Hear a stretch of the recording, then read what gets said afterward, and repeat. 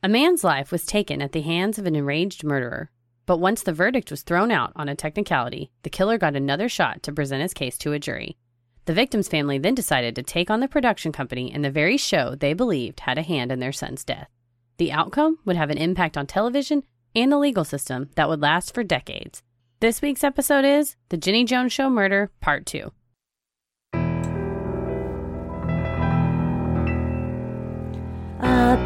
Bump in the night, your heart fills with dread. Probably a murderer who wants you dead. It could be a ghost, a demon, or worse. Perhaps you're the victim of a witch's curse. It's hopeless, you're doomed. You'd call a priest if you could. You'd rather just listen to Who? Sinisterhood.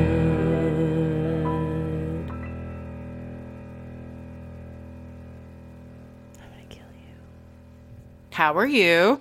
Oh my goodness, just been staying in and only getting outside to run, but it has been hot. Dude, it became summer and nobody asked either one of us if that was okay. Correct, I was not warned. One day it was 70 and the next day it was 95 and I was like, what has happened? What is that? I mean, I'll go for a run like right at 5:30 when I'm done with work, and I thought the other day, I was like, oh, and then during the day the other day I said, I'll run this, I needed to give you a recording item, and I'm like, I'll just run it to your house. And you're like, you're gonna die. You were right. That was rough. I had to walk home. It's very hot. I was beet red. I was a little concerned. Yeah. It's like, I'm gonna walk outside and you're just gonna be collapsed in my front yard. You know what? No better place for me to collapse those among friends. But it was toasty. I've just been. How long does it take you to run from your house to my house? If it's not 1,000,000 degrees, it's probably about 1.5 miles. So maybe like 20 minutes. Okay, that's what I was thinking it would be. Yeah, but it's like 1.6 something miles, so it's like a little over 1.5 miles. So I ended up walking part of the way home, so I would not. I mean, I probably would have called Tommy to come pick me up, to be quite honest. Because it's like when you get that stitch in your side, you know, that pain in your side from running, and you're just like dehydrated. And I have been hydrating. The thing that you brought me, which is a pop filter, is not a small thing. It's very long. It's probably the thought of you running holding this thing is very funny to me. I was wielding it. For those of you who don't know, it's about as the thing is about as big as a nice sized pancake, and it covers the microphone so we don't spit on it. And then there's a long bendy straight part, and I was holding it like a giant lollipop or like an Olympic torch, and I was just running like that. And I passed a woman and her daughter, and they just looked at me, and I said, "I'm running an errand for my friend," and they were like, "That's not helpful. Like that doesn't explain anything." You should have said, "I'm looking for my relay partner." Exactly. Like you're in some crazy relay race. Let me hand this off to you guys. Just recording a podcast while I run. No, I was, but I figured if anybody tried to hassle me, I could wield it as a weapon. That's true. You know what? A lot of people around here just go on walks with giant sticks and golf clubs, and then somebody on Nextdoor asked why, and people were like, because of the wild dogs. I'm like, what wild dogs have taken over the neighborhood? I've never seen them. I don't know. But my neighbor walks around with a big-ass stick every time I see her walking around. So maybe there's some. I cussed a man out in my neighborhood, which I'm not proud of myself. I don't normally cuss people out. But he was in his front yard with his dogs on leashes. They were two very vicious Shih Tzus. And he just straight up set the leashes down to turn around and like pick up some leaves. And the dogs, of course, they see me walking with my two dogs. They just run towards us. So I pick up Lucy. They start biting at Buffy, who's very nice. But she's also looks like a pit bull. I mean, she's like 70-pound hound dog. And she doesn't really know how to respond, but it's about to be violent. And the guy goes like, oh, no. And I was like, Jesus fucking Christ. Catch your fucking dogs, you fucking idiot. I'm like, leashes only work if you hold them. What did he say? He was like, I'm sorry. And he just took the dogs and walked off. And I was like, are you fucking kidding me? I was so mad. Oh, yeah. I was so mad. That's one thing that really grinds my gears is when people, especially when they'll be walking them and the dog is just dragging the leash. And I'm like, what's the point of this? Which is kind of like everywhere I go lately, people wearing masks around their neck. No. Or pulled down under their mouth. I'm like, what good is this doing? Or people's noses hanging out. I can't get the image out on the internet of the meme people posted where it's like wearing a mask with your nose out. It's like wearing pants with your dick out. Yeah. It doesn't do any good. It doesn't work. That's not how it's meant to be done. But imagine if people wore pants like that. You would get thrown out of the Whole Foods. Yeah. Zip it up. There was a tweet the other day that was all about comparing coronavirus and people going out and being asked to like go back to work and stuff to a kid shitting in a public pool.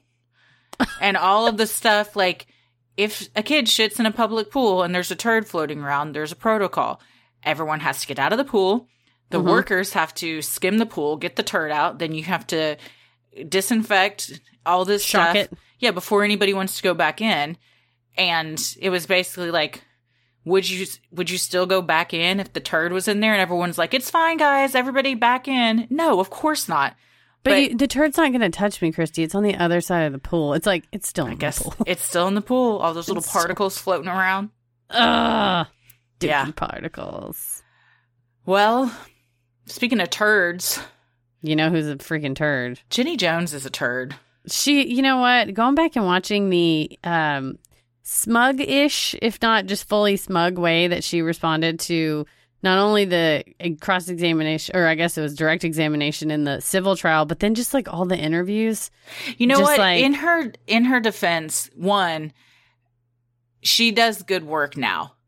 Mm-hmm. Two, in the civil trial, when Feiger is going at her, he's a son of a bitch. And I was impressed that she held her own and was like, I'm not going to let you bully me and like coerce me into saying stuff that I don't agree with and everything. So I was actually impressed that she kind of stood her ground and was confident and didn't let him shake her. He's a tough one, though. Every single person. He's a bulldog. But also not a bulldog in a good way, in my opinion. He just seems like slimy and I feel like he could go on either side of the aisle. It's just who's paying him. Yeah. Like I didn't get the impression he really believes what he's doing. It's just like, this is the person that hired me, so I'm gonna throw my weight behind this guy. He's like, I would love 33% of $29 million. Dude, so wouldn't we all? Well, we're gonna be talking about the appeal today. We talked about the appeal last time, the second trial, the civil trial, and then a bunch of other stuff. So if you haven't listened to the first episode, go back and do that. Also, I think I've put another piece of the puzzle into why the second episodes always have more. No, that doesn't make sense. I was about to say, because somebody told me that they wait and listen to them at the same time. Mm-hmm. But that wouldn't make it. The second one have more. So never mind. We can't figure out why this is part two. Part two's always got more listens. Some people have messaged and said they listened to part two again. So maybe that's why, but inevitably it always has way more downloads and we can't figure it out. Perhaps we're not meant to figure it out. It's just one of those things. Well, I'm Christy. I'm Heather. And let's get into it. After Jonathan Schmitz's conviction for second-degree murder was overturned based on a technicality involving juror selection, the Michigan Court of Appeals was forced to send it back to the lower court for another trial. The prosecutor in the second trial framed Jonathan as having overreacted to the whole television show ordeal. In her opening statements, she said, "The only reason that murder is an issue is that Scott Amador was gay, and Schmitz's manhood, so to speak, was insulted on national TV. Well, you know what? Get over it." I gotta say, I agree with this lady. Oh, yeah. I mean, she was great. And the framing it as his manhood or no, you're not being reasonable. You're being a premeditated murderer. What this all boils down to is someone got upset enough to kill because somebody of the same sex had a crush on them. Mm-hmm. That is full stop. That is what this boils down to. Whatever. I mean, were there mental health things in play? Perhaps, all of that. But that's what this is about. If this had been a woman if it had been his ex-fiance like he thought it was going to be, or somebody from work, or even Donna, who when he walked out, he probably thought, oh, it's Donna. He wouldn't have killed her. This wouldn't have been a thing. It would have been over and done with. Mm-hmm. So the fact that he has the same anatomy as you is just wild to me that this even could go to trial, that this could, as far as the civil trial goes and everything. It's wild. Yeah, we'll get into it. It's called the gay panic defense. And then we also saw the trans panic defense. And it's not something that should mitigate someone's behavior, but it was unfortunately untold repeated times used to mitigate someone's behavior. And honestly, it's singling out LGBTQ people and they're getting disparate treatment and their lives don't matter as much according to the justice system in this case. And then, in other subsequent trials, it's like, it would be like you said, well, I'm a white guy and, a black woman hit on me and it made me freak out so bad. And it's like, that's not rational. That's not reasonable. That's not a mitigating thing. You are an unreasonable, bad person and you deserve to be fully punished. It shouldn't be like, oh, well, that totally makes sense if it's that kind of victim. It's like, no, you are treating victims disparately when that's not something that's relevant to the perpetrator's behavior. Anyone is allowed to have feelings for anyone. Yeah. That is not a crime. It has never been, nor will it ever be, because that's your personal feelings. And it shouldn't ever be taken into account your gender, your sexual orientation, your race, your religion, or anything like that. Is completely off the table when it comes to shit like this. And they always say, in the legislation or whatever, it's the nonviolent sexual, come ons. Like, you can say, I have a crush on you, I like you. Obviously, you can't grab someone and hold them down and attack them. Sure. That's totally different. But if it's just something like this where it's like, hey, I like you and I've had thoughts about you or whatever, that's not enough whatsoever to, that's not an attack on you. No. For the second trial, Jonathan's attorney argued for manslaughter, an even lesser offense than second-degree murder. The defense's argument in this new trial hinged on the idea that Jonathan was doggedly pursued by Scott after the taping, causing Jonathan to, quote, lose all reason and not be in control of his behavior. It was fucking sick. They tried to paint it that Scott was a stalker. He was a monster. He left this note because he was chasing Jonathan down and Jonathan couldn't escape. And this was his only way out. It's like, bullshit. Jonathan went out drinking with him. Yes. After he flew on the same plane home with him, they all went out drinking. Apparently also made plans to go shopping together the following weekend. That's not the behavior of someone that is terrified or being doggedly pursued by someone inappropriately. No. The jury deliberation took less than 3 hours over the course of 2 days. According to the LA Times, during the deliberation, the jurors asked to see the anonymous note that Scott left for Jonathan on his front door, which had been attached to a blinking construction light. Probably because they wanted to see, exactly how is it written? What does it say? It's not like, I'm into you and I'm going to come get you. It was flirty, silly, whatever. Yeah. On August 27th, 1999, Jonathan was convicted a second time of second-degree murder and was sentenced to 25 to 50 years in prison, the same conviction and punishment he received in the first trial. After the verdict, juror Kimberly Manny told the LA Times, "If he was gay and a woman approached him that way, would it have been right for him to kill her because she put a note and a flashing light in his door?" No, that's a good it would point. Not. Yeah, and no, and of course not. Of course not. And this wouldn't even be a trial if it was a woman. No. While the first criminal trial was pending, Scott's family had filed a $25 million civil lawsuit against Jenny Jones and Telepictures Productions, a division of Warner Brothers, which produced the show. The family hired Jeffrey Feiger, an attorney and Detroit area radio talk show host, famous for representing Dr. Jack Kevorkian, to represent them. The lawsuit alleged that the TV show was responsible for Scott Amador's death because Jonathan's actions were a direct and proximate result of the actions of the Jenny Jones show.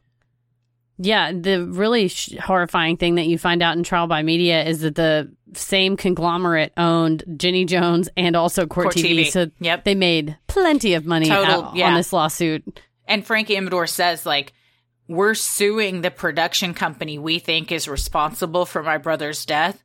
And that same company is making a ton of money off the fact that we're suing them because it's all being televised.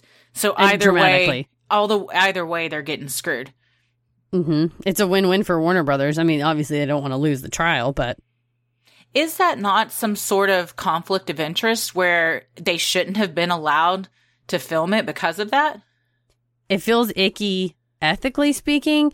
But at the time, I mean, and I'd have to do more research, but at the time, I don't know that there was another comparable channel that would play just straight up court proceedings.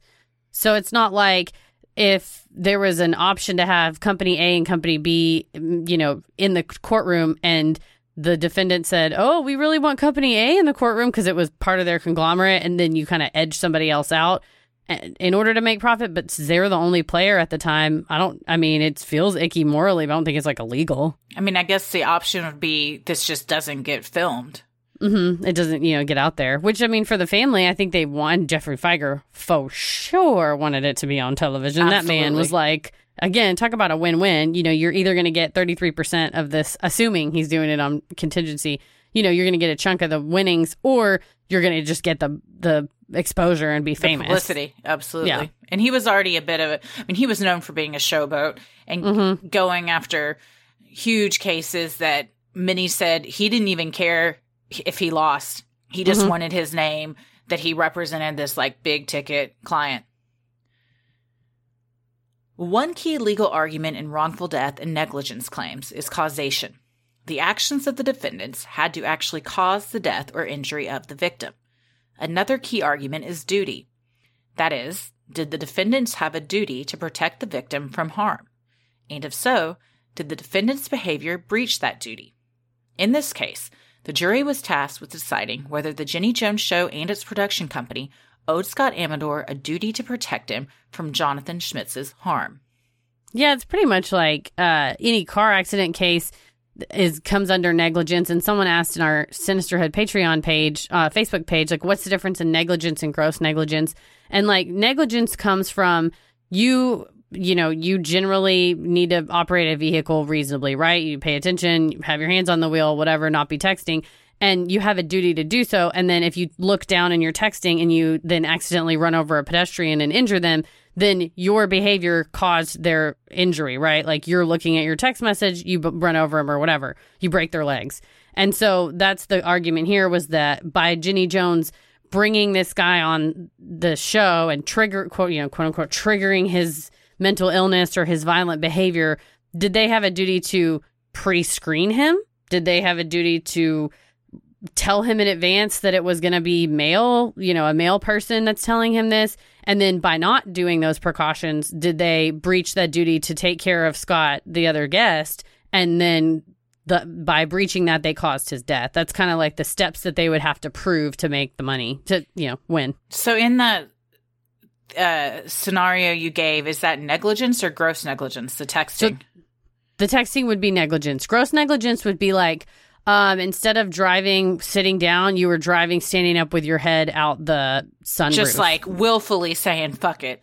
Yeah, there's a famous Oliver Wendell Holmes quote about it, and he says that I'm trying to remember. He says gross negligence is the difference in tripping on the dog and kicking the dog, right? Like, tripping is like an accident. Like, negligence is like, you shouldn't really be texting, but maybe you just took your eyes off the wheel, or you're speeding in the rain, right? Yeah. You're not like going nuts, but gross negligence would be like, you let an 8-year-old kid drive and you let him hit a blunt, and then so it's going like above and beyond something wild. A lot of times medical malpractice claims where they've like left scissors in someone's body is like gross negligence. It's like so far beyond like that, you're just never supposed to leave scissors in someone. No, I think that's day one of medical school is don't leave scissors in somebody's body. Leave the surgery with everything you came with. Leave it, and you know what? Leave it a little better than you found it before. It's like we want to do to the earth, too. Exactly. A person's inner cavity is like a campsite. There you go. We want to leave it cleaner than we found it. Exactly. Well, so, yeah, exactly. Like, you brought up a good point, though, of should they be responsible for screening? And that was something I was thinking of with talk shows in general with this kind of stuff. Mm-hmm. Is that something that talk shows should have to do? I mean, you're screened to go on a reality show. Do you know how many freaking tests and medical tests, personality tests, all your criminal background checks and everything you have to go through to get on Survivor? It's insane.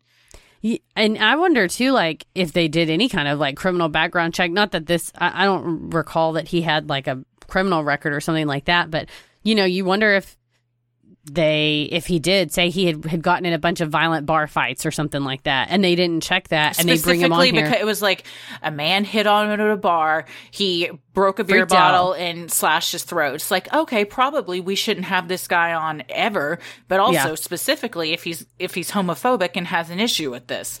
Yeah, and I think Jeffrey Fieger was probably trying to prove gross negligence because you can get punitive damages, which is like way more. It's like punishment damages. Normally, if you just sue under negligence, you can get like medical bills, loss of enjoyment of life, loss of consortium, which means like if you're so injured you can't do it anymore, or like help with the dishes, and loss of future earnings and stuff. But then if you can prove gross negligence, then it's punitive, which is just money on top of it that the jury awards to punish the person. So normally, and I think he was trying to say by bringing on a person like Jonathan Schmitz, who had mental health condition that was, if not undiagnosed, at least just untreated, that would be the definition of gross negligence, which is common law is like extreme indifference or reckless disregard for the safety of others. Like you just wanted to make ratings so bad. You brought this guy on here who was on a hairpoint trigger, and you ambushed him, and you basically poked the bear, caused him to freak out. You guys did this, and you knew that it could happen, and you were indifferent to it. To play devil's advocate for a minute, say they did know that he was bipolar and depressive and said, you know what, you can't come on our show. Could they then be sued for... what is it? Like being prejudicial or whatever? Yeah, exactly. I mean, just because someone has mental health problems doesn't mean that they're always a danger to society or that they shouldn't be allowed to participate in things that anyone else can. No, I think so. Probably not in this situation because it's not like it's a job. You can't really be discriminating if you're making art and you're like, we're choosing not to include you in our art. There's usually leeway with the First Amendment of like whether or not you would call Jenny Jones like a press, like freedom of the press, but at least like freedom of speech. But yeah, I mean it is. And so I think it would be different because they're making their art. That would be like saying, I want to come on the show. Why won't you let me on? You're not letting me on for X reason. It's like, it's our show. We cover whatever we want. So I think that's the whole, the crux of the thing here is like, it's not that I don't think it was a reasonable expectation for Scott, the outcome that he was, subjected to here, but I think it wasn't foreseeable. I don't think so at all. Yeah. Jenny Jones was brought in to testify and spent 3 days on the stand. She once again called her show lighthearted and said, I think the audience relates to it. I think most everybody at some point have had crushes in our lives. Some people just choose to reveal their crush on TV. Fieger doggedly examined and cross-examined witnesses, even becoming combative in some of the exchanges, including with Jenny Jones. During his 2-hour closing statement, he asked jurors to be a voice of justice for us all against an industry full of empty souls and absent consciences. Watching his closing argument was like watching paint dry. It was exhausting. Dude, it was be a voice of justice. It was like so slow and paced out. And the defense attorney afterwards was like, he just walked up there. He goes, I'm not going to keep you here for over 2 hours. I'm going to get to the point. Everyone was so over it. If I had been on that jury, he would have lost me within 30 minutes. And like, that's the thing is, that he thinks he's doing this just great job and this very theatrical and dramatic moment and drawing them in. But really, it's just boring and long-winded, and you're going to lose the jury. Oh, yeah. And I think a lot of times by then, the jurors have kind of made their mind up. True. At least somewhat. Definitely. And honestly, he's on national TV. I think that's a monologue for the cameras. Yeah. That's like a commercial for his next client. Yeah. A 2-hour commercial. Good. You can't buy, airtime like that. That's true. On May 8th, 1999, the jury deliberated for 7 hours. The jury found the show was indeed negligent and responsible for Scott Amador's death. Their verdict awarded Scott's family $29,332,686 in damages, which included $5 million for pain and suffering, $20 million for the loss of Scott's companionship to his family, and $6,500 for funeral expenses. I will say that is a fraction of what was awarded on the case I was a part of. Oh, really? Oh my God. Yeah. The case I was on was all over the news because it was the biggest settlement that has ever been awarded in a civil trial. Oh, wow. And one of the things we had to take into consideration was the loss of companionship. And it was an infant that was killed during daycare. Or he wasn't killed, he died, but due to negligence from the daycare owner. And that was one of the things on the jury we struggled with the most was like, how can you put a price on the companionship of someone? And we honestly came up with a mathematical formula. Did you really? Yeah. We were like, how do you do this? And then is it the foreperson, the person who's kind of in charge of all of this? Like the foreman, yeah. Yeah. It was a woman, so I didn't know if it's still called a foreman.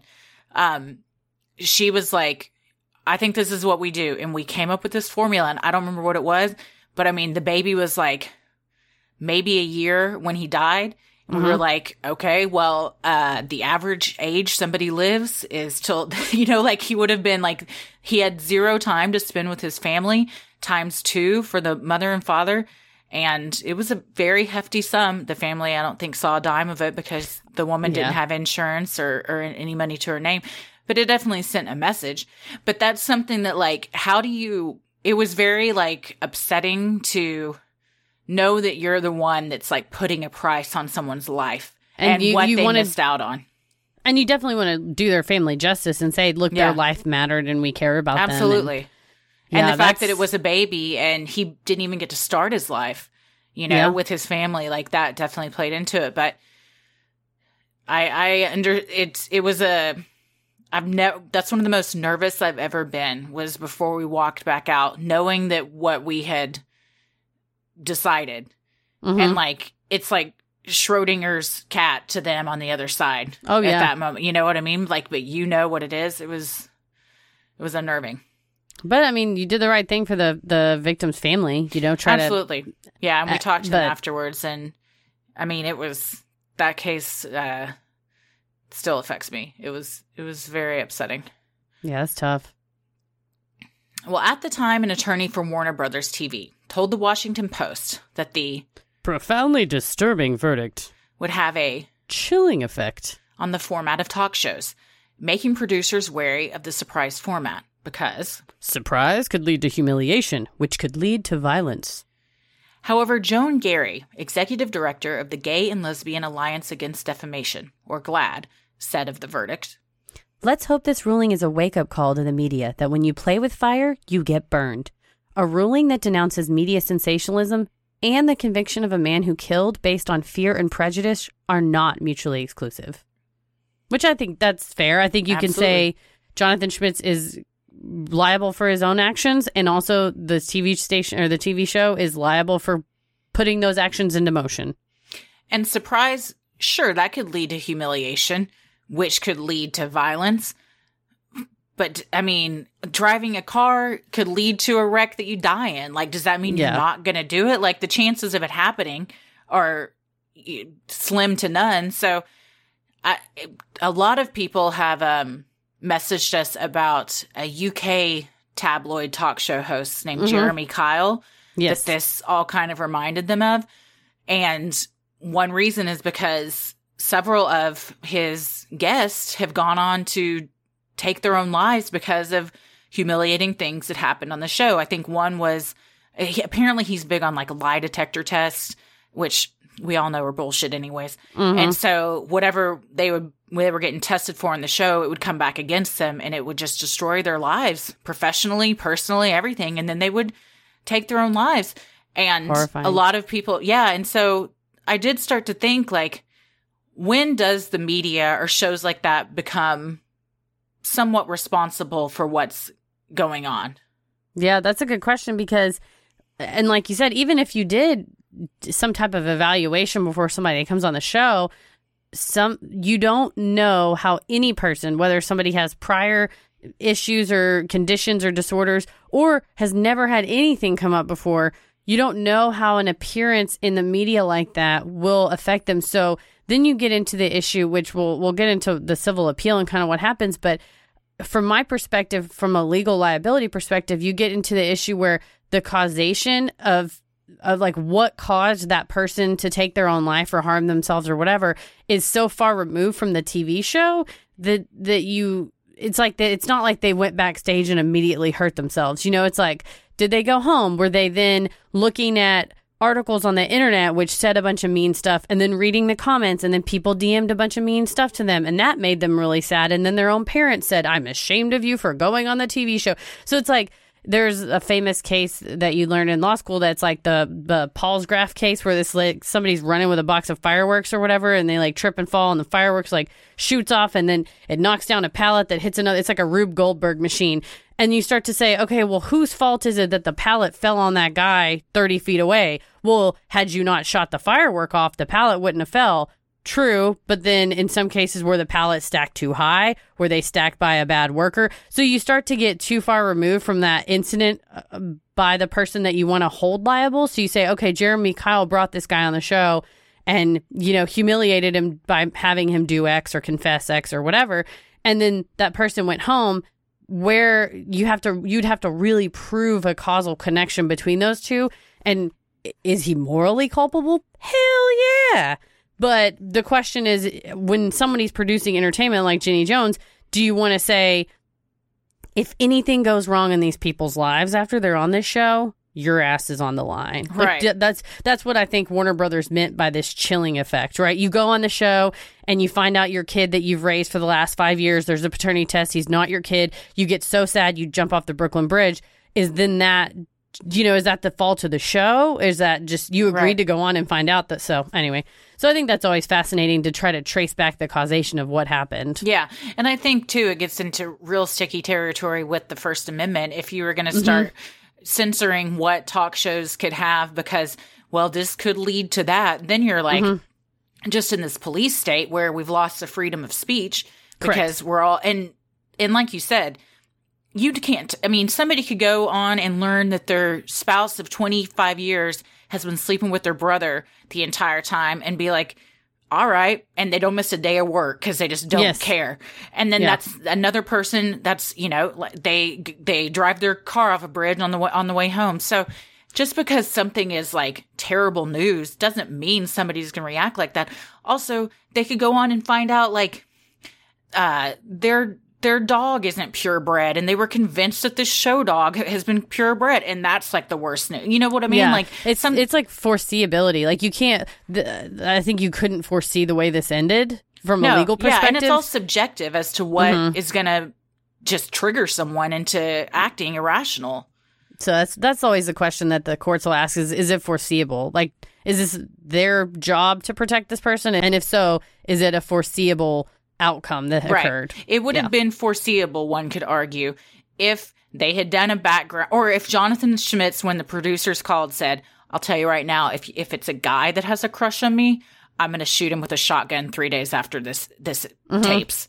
Okay, then we all saw that coming. But he acted totally, he didn't seem bothered. He was fine. He was affable. He was in a good mood. They all said there was not one thing that would have indicated that this was going to happen. Yeah. And so I think you're right. I think, or if he said backstage, man, if I get out there and it's a guy, I'm going to fucking kill him. Yeah. They would have to be like, stop the tape. Yeah. But if he said that and they were like, well, guess what? Go out there, fight him. I mean, in that case, unless I think the Jerry Jones people fighting each other probably either signed a waiver or knew that maybe were actors, right? Springer, but I think for sure. Yeah. But I think if, Scott Amador thinks he's going to sit there and meet somebody and, not meet somebody, but get to tell somebody how he feels, and doesn't know that Jonathan Schmitz is all jacked up and ready to fight, and he comes out there and hits him with a chair, that's going to be a situation where they did have a duty to protect him. It's on their set. It's within their control. It's within the realm of their control. Yeah. According to the Washington Post, the attorneys for Warner Brothers believed the jury was particularly sensitive to gun violence in the wake of the Columbine shootings, which had happened about 2 weeks before the civil verdict was announced. Jones told the media at the time that she was shocked and saddened by the finding in the civil suit. She continued saying, However, the only real tragedy here is that Scott Amador lost his life. I refuse to lose my faith in the law and in the people I work with, even in the face of this outrageous judgment. It's always interesting when things completely separate from a case that are just happening in the world impact a case. Mm-hmm. Like in OJ's case, the Rodney King thing had just happened, and jurors have even come out and said, we were kind of getting justice for Rodney King by letting OJ off. Mm-hmm. Because, the police had already, we saw what they did and how they beat the shit out of a black man and framed him and blah, blah, blah. So, of course, the Rodney King thing is tragic and awful. It shouldn't have an impact, though, on the OJ trial, which was also tragic and awful. And in my opinion, you let a guilty man go free because of letting something outside affect you.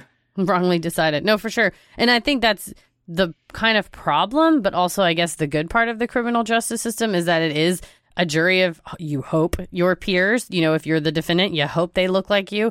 Most of the time, not always the case, but you have human beings that are meting out this justice. It's not, we don't have robot judge that's like, you have done crime, we decide, you go. Like, I think that's the problem with mandatory sentences is you take away the human element of a judge that says, I'm listening to you talk. I get it. Like, this is why you did something. Here's ways that I think you can get better. I'm going to give you a lower sentence, or here are aggravating factors. I'm going to give you a higher sentence. I think when there's, mandatory, I could go into that.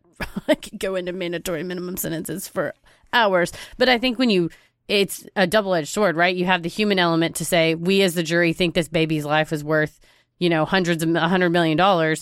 Or do you have, do you have just a chart that you look at and go, if you're this old and this happens to you, then it's this. We don't need juries. Yeah. So it's like, it's kind of hard. And you have juries like this that award $29 million.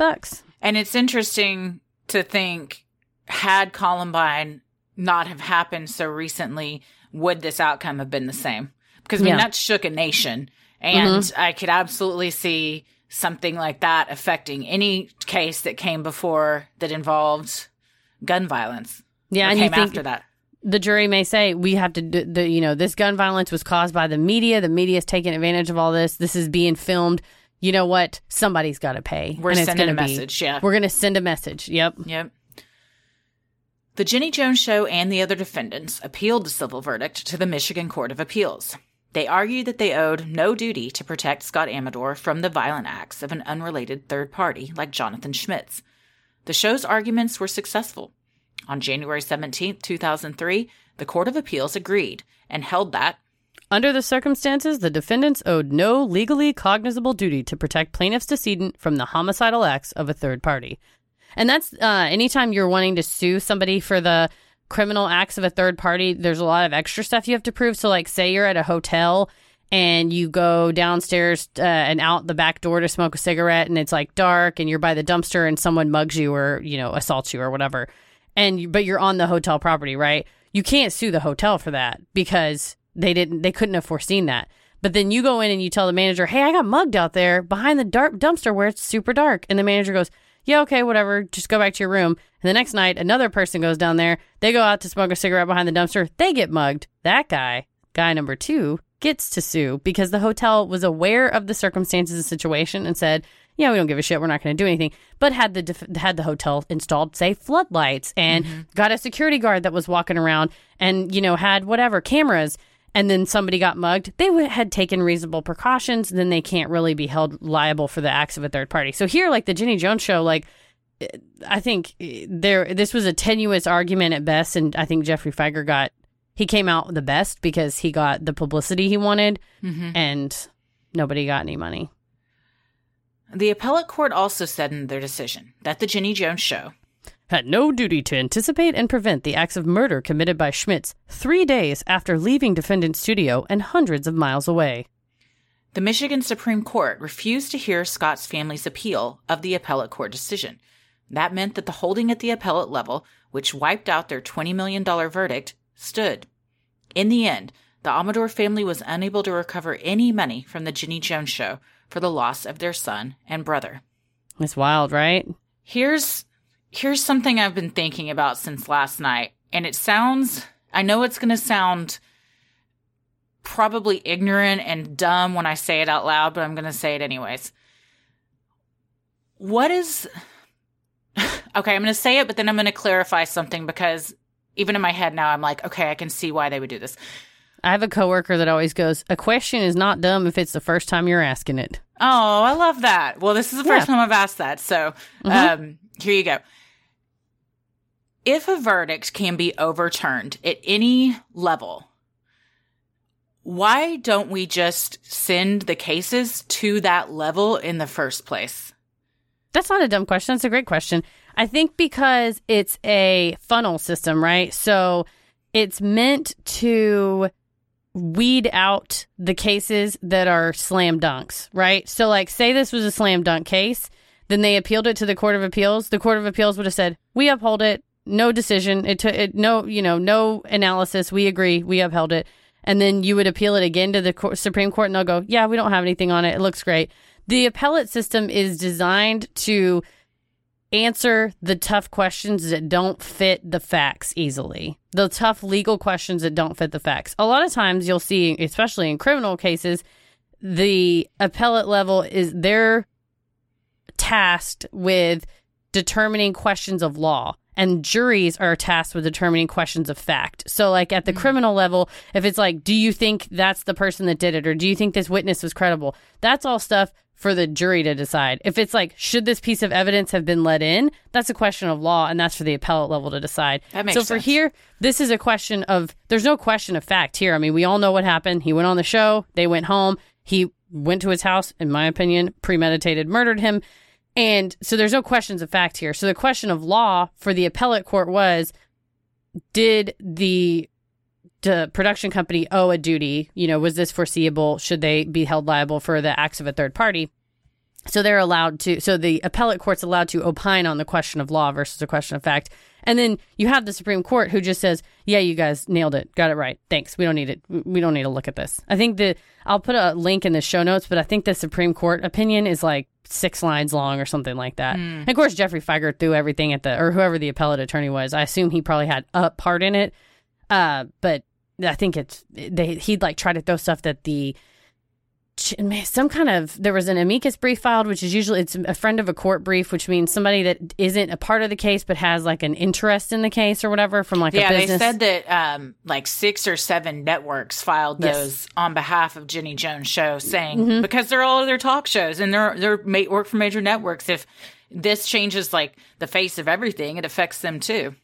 And the appellate court and the Supreme Court will take that into consideration. You see them all the time at the federal Supreme Court level, tons of amicus briefs. And honestly, if you're ever like, I don't really know what's going on in this case, there's a big case everybody's talking about, reading through some amicus briefs like usually gives you a pretty clear understanding because it's almost like a third party perspective explaining what's going on in the context of what's going on. But anyway, the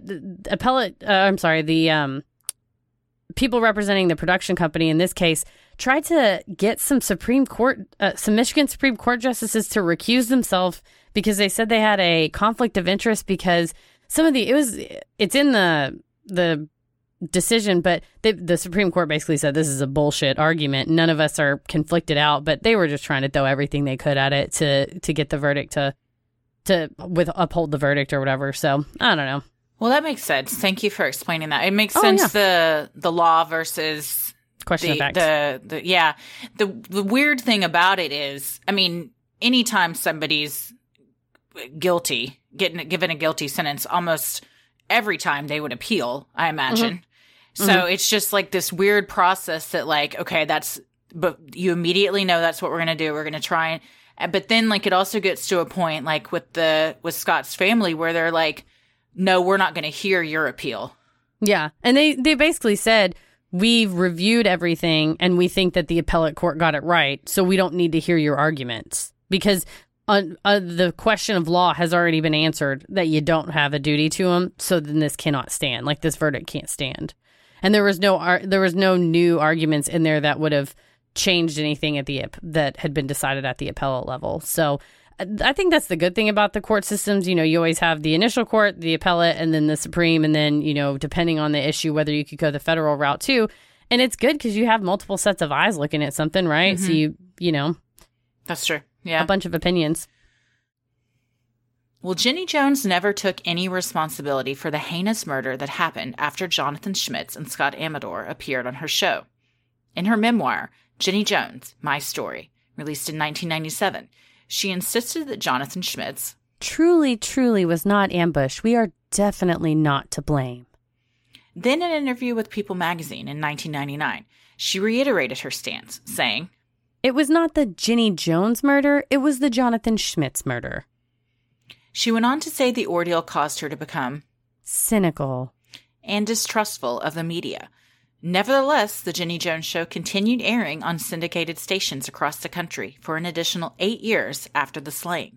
It was eventually canceled in 2003 due to low ratings.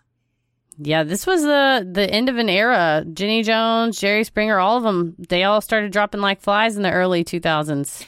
Someone DM'd and said that, was his name Steve, who was like Jerry Springer's main security guy? He has the spinoff show now. Yes, that's right.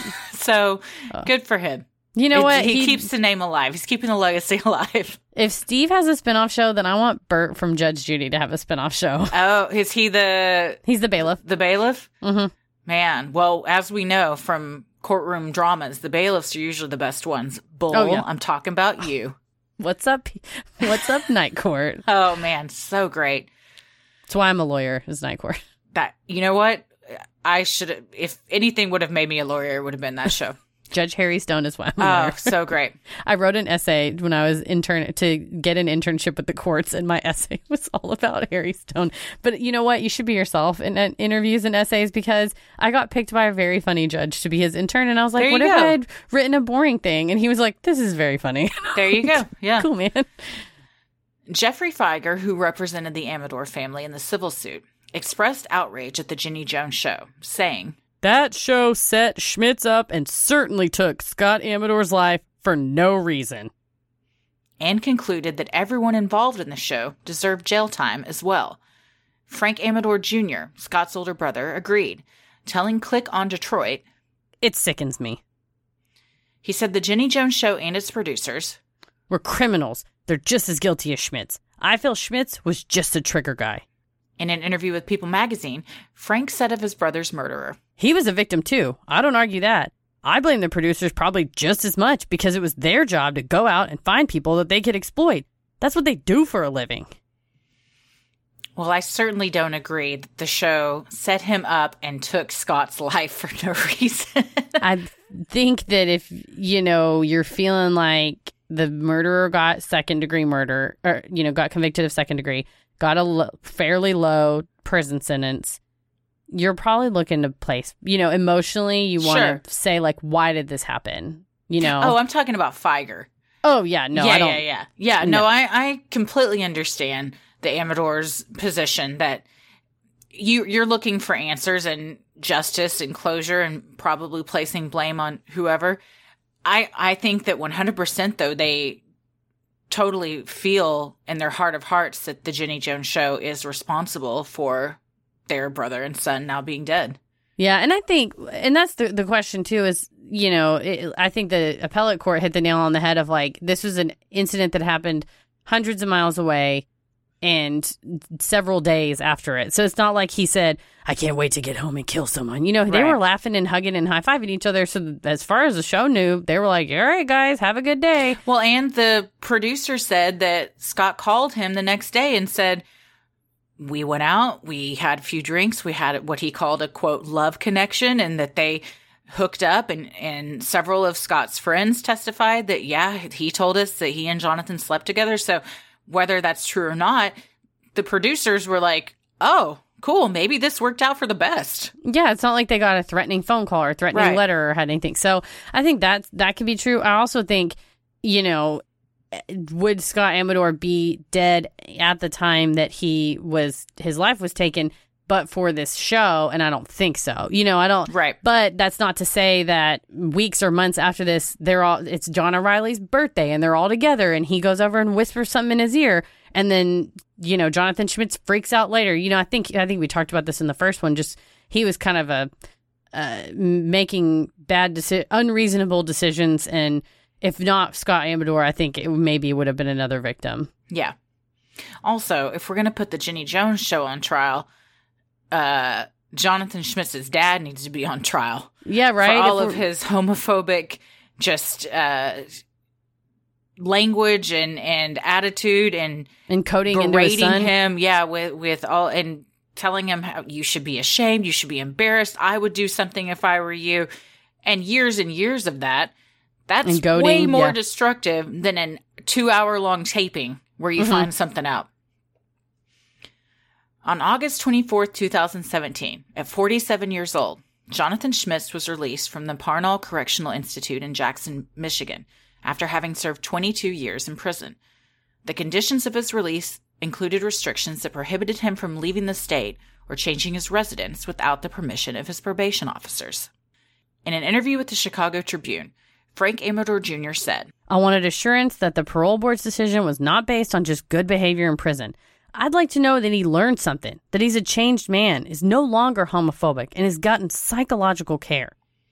Schmitz was on parole until August 22nd, 2019, after which he became free to live his life. So he's completely free as of now, as far as the courts are concerned. 50-something years old and done time, and how, probably not easy when you meet a new friend and they Google your name and this comes up. And I imagine it's not easy to get a job or really anything, or go out in public. I mean, his face is all over the news and everything, so he's free. He's free in a sense, but he's still definitely a prisoner in other senses. And I mean, I think, you ask the victim's family, like, if he's a changed man, he's gotten psychological care, he's no longer homophobic, he's paid his debt to society. I think it was the wrong verdict and the wrong sentence that he got, but... Yeah, no, he should have got first-degree murder 100%. One lasting impact of this case and other similar cases involving violence against LGBTQ persons was a legal theory sometimes referred to as the gay panic defense or the trans panic defense. The basis of the defense is that sexual advances by either someone of the same sex or a trans person are so outrageous that they elicit violent responses. This, of course, is simply untrue and rooted in deeply homophobic and transphobic ideologies. Since the prevalence of the defense throughout the 1990s, there have been calls from leaders in the LGBT and the legal community for bans across the country. The bans would prevent defendants from using the nonviolent sexual advances of gay and trans victims as mitigating circumstances in violent crimes, including murder. Yeah, absent these bans, it's perfectly fine for your defense attorney to tell the jury basically what Jonathan Schmitz's attorney said, which is, don't you see why he would freak out and commit murder? He was hit on by a man. Yeah. And that sounds so archaic to you and I, and hopefully people that listen to this, I like to think we have a fairly intelligent, progressive audience. Yeah. But the fact that throughout the 90s, and in some jurisdictions still today, that's a thing that you can say, and the jury has to take that into account in a jury charge, it boggles the mind. Yeah, it certainly does. I mean, it doesn't, right? It's horrifying, but it's like, is it really surprising that shitty people have been using shitty defenses forever? No, and I mean, like, you could replace black and white with gay and straight. Yeah. And I mean, that's a constant thing too. We see all the time. Are there any bans like that? That's a great question. I mean, obviously, race was used as a mitigating factor. I mean, from Emmett Till, which we found out later was at the time was wrong, but then we found out the whole case was bullshit. I mean, up through probably the Civil Rights Act. I imagine I'd have to look at the exact laws. For this one, I just looked into the gay and the trans panic defenses, but you'd be hard pressed, I think, for a jury to stomach that nowadays. Well, mean, but prosecution and defense, I mean, they still use that. Like, I mean, it's still very race driven in certain, I mean, Trayvon Martin, I mean, I mean, they're all, it's like race plays a huge factor. So why they might not be coming out saying he was a black man, therefore this white woman has every reason to shoot him in her home. Like, it might not be no pun intended, that black and white of how they're saying it, but it is very much still coded in everything that's going on. Yeah, heavily implied of, if you saw a person looking like the defendant walking down the street, wouldn't you say?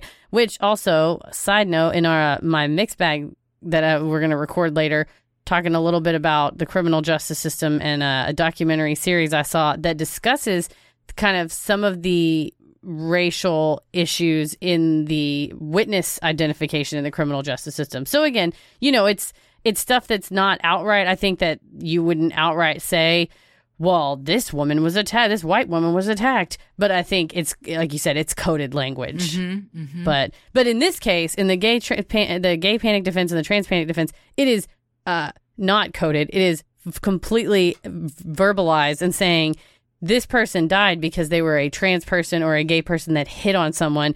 You should therefore give the defendant a break in what they did. I mean, outright, that's what the ask is to the jury, which is sick. Yeah, yeah.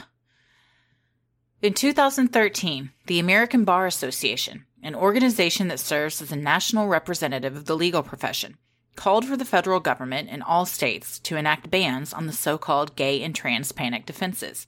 So far, 10 states have banned the defense, including California, Illinois, Rhode Island, Nevada, Connecticut, Maine, Hawaii, New York, New Jersey, and Washington. Texas, 7 other states, and Washington, D.C. have had bans introduced in their legislatures, but have not yet passed them into law. And then any other states not listed still have them, and you can still use that as a defense. Well, I wish Texas would get on board. Seriously, well, and I say that, goddamn, I say that every day. It seems like these days. Everything about everything. Yeah. But yeah, I think Texas, it's been introduced multiple times, but that's how prevalent this is, that out of 50 states, we have 10 that it's actually banned in. That means 40 states, you can still use that. Yeah. It's sick. Like you said, it boggles the mind. It's sick. It's nauseating. It's so archaic. It's insane that this is 2020, and that's the statistics on that. Mm-hmm.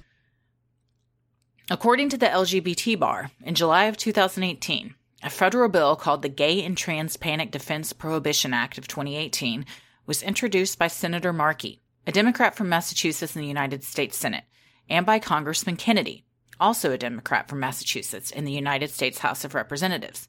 This bill generally prohibits a federal criminal defendant from asserting, as a defense, that the nonviolent sexual advance of an individual or a perception or belief of the gender identity or expression, or sexual orientation of an individual excuses or justifies conduct or mitigates the severity of an offense. It's almost, if you didn't know any better, you'd be like, we don't even need this. Of course no one could do that. But they still can, at the federal level even. Yeah.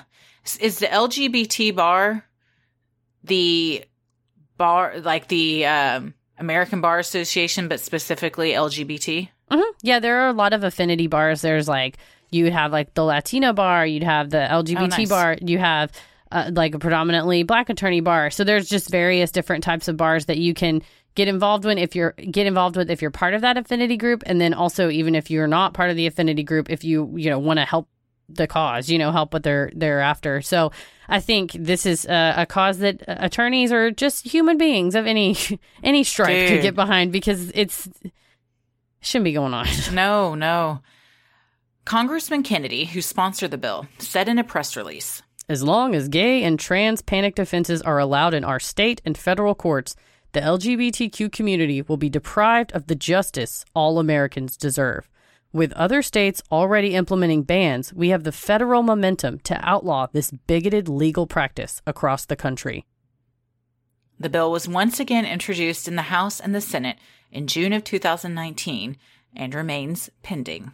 I think these two congressmen have taken it upon themselves, and they introduced it in 2018, and then when it didn't go anywhere, they reintroduced it in 2019. So I think they're going to keep pushing it, which is good. Like you said, we're very liberal and progressive, so maybe I see it through a different lens. Well, I see it through the only lens you should be seeing it through. This is crazy that this is even a question. Mm-hmm. This should have been introduced, and everyone said, "Oh my God, we don't already have this ban." Exactly. Gavel banged. Immediate. This is immediate. Mm-hmm.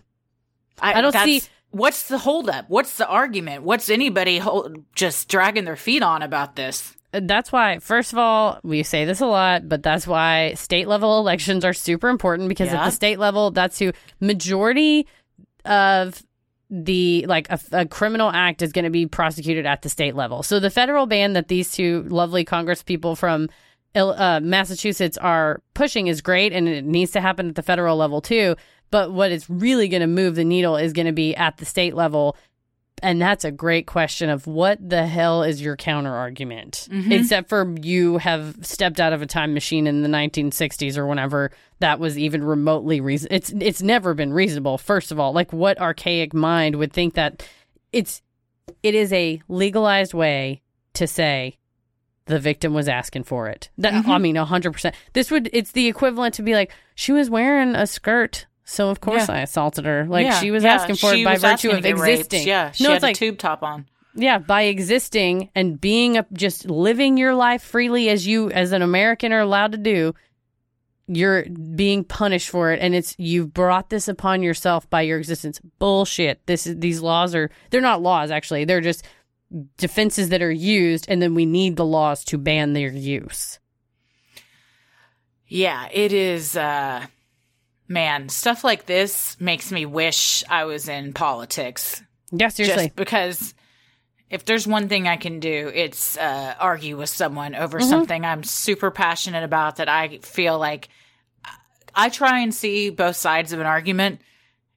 There's only one side of the argument when it comes to something like this. There's no Full side. Stop. Yeah, there's no side. It's just, this is how it is. Yes. And it's completely insane. Like I said, I'd like to hear someone's counter argument, but then again, I probably wouldn't, because it's probably horrifying. No, their counter argument is, well, it says in the Bible that it's not right to be gay, so a gay man shouldn't be hitting on us. I mean, it's all going to go back to something like that, which is like, for sure. How, you can't reason with someone that thinks like that.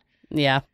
But you can pass laws and bills that make it so that ignorance can't even be set foot in a courtroom. And you throw their ass in jail under premeditated murder, which I think is what this is. Mm-hmm. I think that had this been banned when this all happened, I think you would have saw a different trial, and you would have seen all the shit about, well, maybe, his sexuality, he was confused about. It's like, no, this is what happened on the Jenny Jones show. This is what happened afterwards. That was premeditated murder. You cannot mitigate his culpability just because his victim happened to be a man. It's a same-sex. He received nonviolent sexual advances of a same-sex person. That is not a mitigating factor.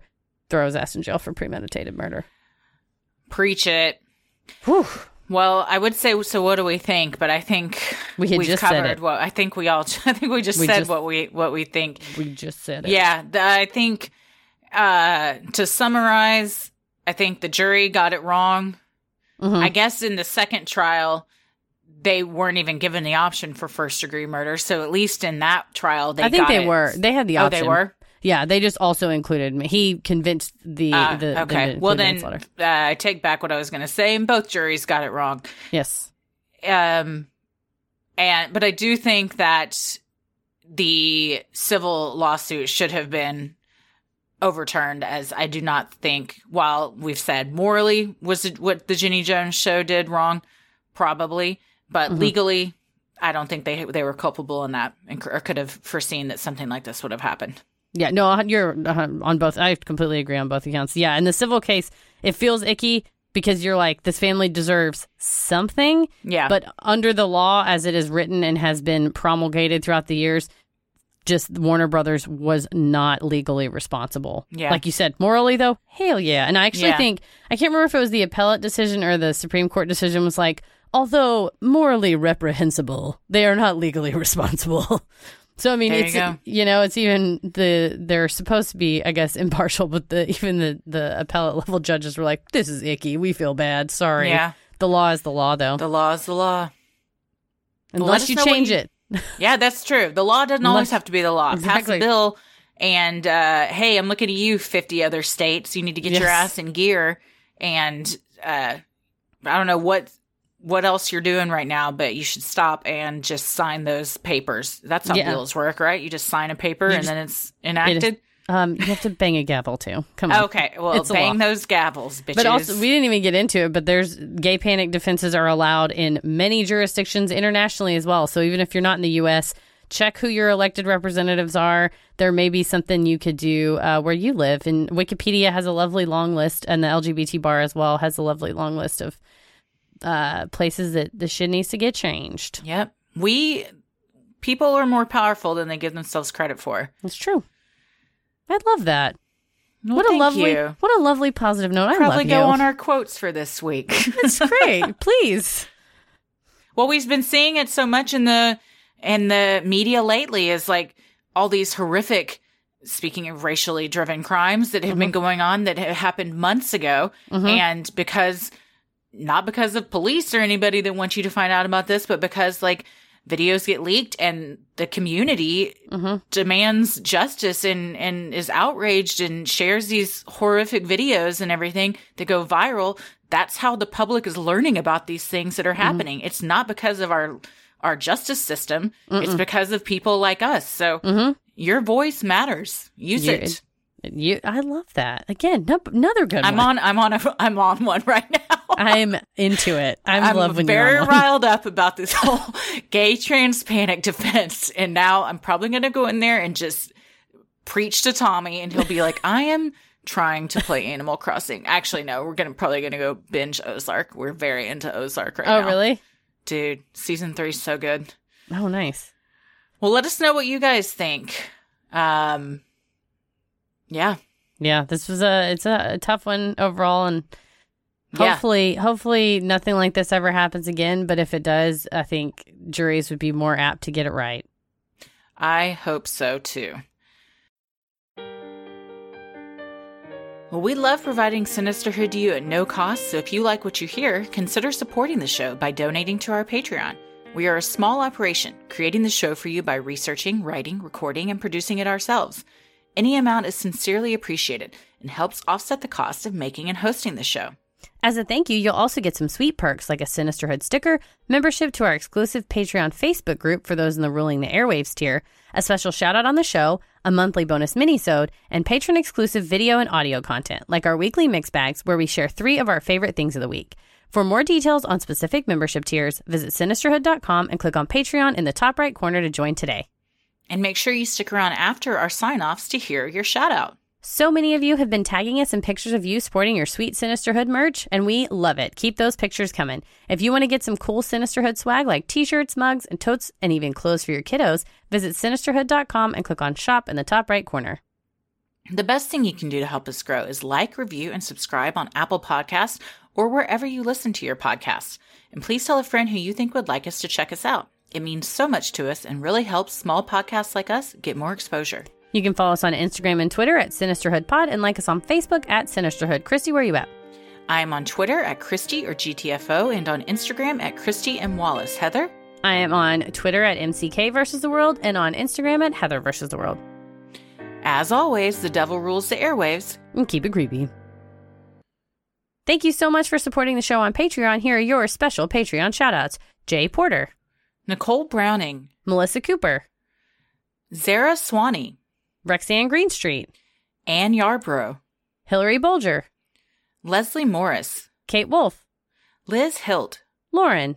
Samantha A. Valentine. Nate. Caitlin Danziger. Films About Lunatics. Kristen Kennedy. Josie Spain. Thank you guys so much for supporting the show. We could not do this without you. We love you. We appreciate you. And keep it creepy. Wahahaha. Sinisterhood.